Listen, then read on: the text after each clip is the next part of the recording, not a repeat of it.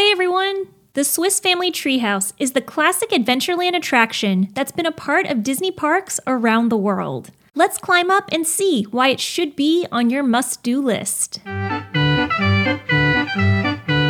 The Swiss Family Treehouse is based on the 1960 Disney film Swiss Family Robinson, which was based on the 1812 novel by Johann David Weiss. The plot is about a Swiss family planning to relocate when their ship is attacked by pirates and ravaged by a storm, and the family finds themselves on a deserted island. Needing to create shelter, they build a grand treehouse for the family to live in. The first attraction based on this treehouse was built in Disneyland in 1962, 2 years after the release of the film. And for the Swiss Family Treehouse in Magic Kingdom, it was an opening day attraction in 1971. As real as the tree exterior appears, it's modeled after a banyan tree and constructed of steel, concrete, and stucco, and towers in at 6 stories. The root structure of the tree extends into the ground 42 feet, which has proved plenty to withstand tree-tumbling hurricane-force winds in Florida. Being that it's made mostly of traditional construction materials rather than actual tree elements, Imagineers had to make sure to give it a realistic look, which included creating a staggering 330,000 leaves for the tree. Nonetheless, though, it's a pretty special tree, and Disney felt that it was unique enough to give it its own species name, which is Disneyodendron eximus, Latin for